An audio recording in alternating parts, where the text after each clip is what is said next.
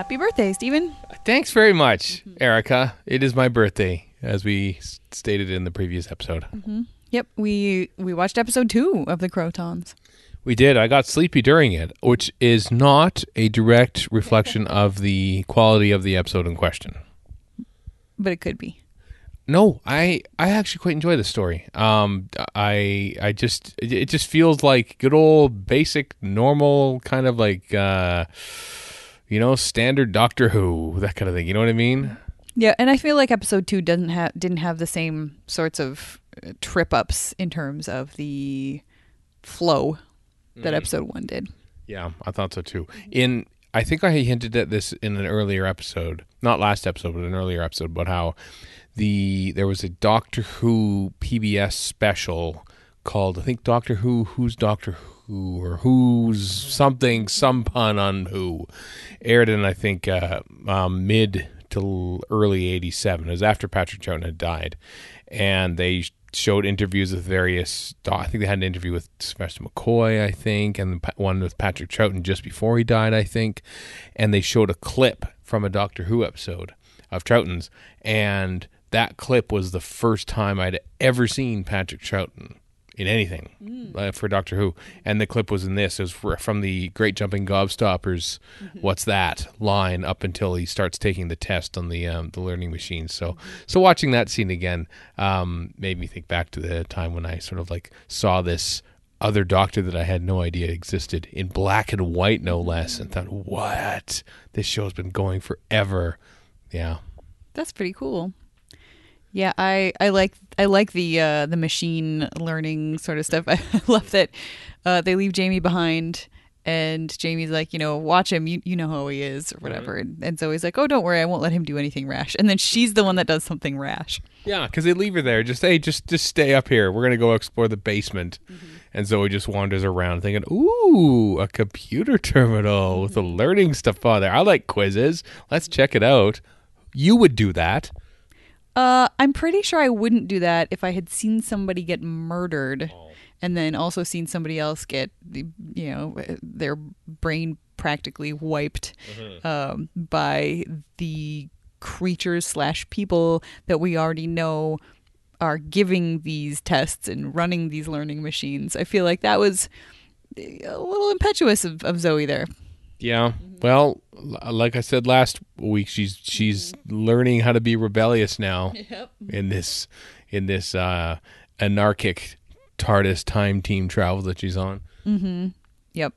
But it was nice, I like that the Doctor then is like, well, she's not going in alone. I think in part he really wants to find out what's going on anyway, so he jumps in and takes the test and starts to fail at the beginning. I wonder if he did that on purpose to make Zoe feel good, or if he was just slightly off his game because he was slightly nervous. I think he was more nervous because there's a couple of times, great lines, by the way, from Robert Holmes, where he, Zoe is a genius, and it could be very irritating at times. And then as the Doctor's sort of fumbling around, and Selver says, "Oh, perhaps this is one of the most advanced machines. Perhaps he'd be more comfortable on a lesser machine." And Zoe says, "Oh no, the Doctor's almost as clever as I am." I love that line. That's one of my favorite Zoe lines of all time. Yeah. Because she's smug and probably a little bit correct. Just doesn't have the streetwise smarts that the Doctor has. Yeah, definitely not. Yep, she's very book learning and logic oriented, and works well that way. Yeah. What else happened this episode? We didn't see Philip Maddock. We saw poor. Anytime an unspeaking extra shows up on film. A film sequence starts with them, you realize, there's going to be a complicated effect sequence that ends with this poor character's death. And sure enough, that's what happened when he was trying to sneak up on the tentacle there, and he got vaporized, and everyone felt, that's too bad.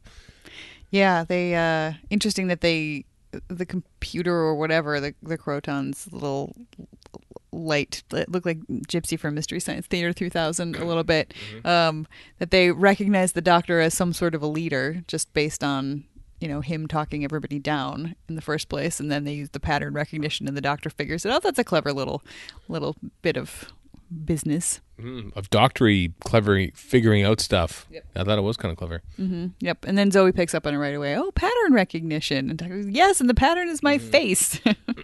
Yeah, I like like is a strong word, but the way of sort of keeping Jamie in his place and not insulting his intelligence by knowing that the Krotons learning machines are not for someone like Jamie. Jamie is from the 18th century, so he doesn't have a lot of book learning and stuff like that, and so wouldn't do well on those tests. And so the Doctor realizes that he and Zoe could probably handle those, but knows that Jamie can't, and so gives Jamie a very important job to do. I want you, not anyone else, but you, to give Vana these 3 pills when she wakes up. And so Jamie sort of says, oh, well, okay, I'll do that then, if that's what you want me to do. Which makes me think, okay, so was the Doctor planning on having him and Zoe hop on those machines in the first place anyway? So, was Zoe really all that impetuous, or were they just going to do that anyway? I wondered if perhaps the Doctor had wanted Zoe to do it eventually, but wanted to be there and be in control of the situation, as opposed to Zoe running off like a common teenager. That makes sense. Well, she is a teenager. She's just not a common one. No. Is she a teenager, or is she like in early 20s? They never really stated her age, did they? I guess I'm not entirely sure. I just assumed she was a kid, but maybe not. Yeah, and then poor Jamie at the end tries to bust into the Krotons' room and thinks he's done it, even though they just assume that he's another high brain, and then poor Jamie's not. And it looks like, so work with me on this one, because the Doctor and Zoe go in, they sit and get like befuddled with the disorientation machine there with the fisheye lens and everything, and there's the tanks, which are empty, but it looks like their mental power has actually caused the Krotons to come out of this tank and come into being. Yeah, to materialize. I think they had enough mental power that was turned into energy by the Krotons machine to actually activate the Krotons. So, I mean, I guess it looks like this whole thing's been kind of on autopilot for a while, and it's just been bringing in Gons for thousands of years, and maybe there weren't enough Gons to turn this crystalline slurry into actual Krotons until the Doctor and Zoe, who are both very high brains, were able to make that happen. I think you're probably right. And it's weird how I never really thought about how the story has gone before until this podcast, which makes me pay attention to it more than just sort of like watching it in the background a little bit. And now that I have to answer questions about it, I feel like, you're keeping me on my toes. Well, good. I'm glad. Yeah, I'm learning things about Doctor Who. Anything else about the Krotons Part 2? We did have Vana waking up, so she's somewhat coherent now. She can speak, and she recognizes her boyfriend, and is talking about the light above burning her mind, and then we get to see it in action. Yeah. So that's true. Apart from that, though, I found that the cast of characters was kind of scaled down for this one. It was very much a Doctor-centric type of thing, which is makes a change from things like the Invasion, where it's like a lot of the Brigadier sort of driving things. Like this one is very much driven by the Doctor, which is kind of nice, actually. Yeah, especially after a big, wide-ranging story like the Invasion. It's nice to have something that's a little more, enclosed and intimate, and probably for the budget too. That's true.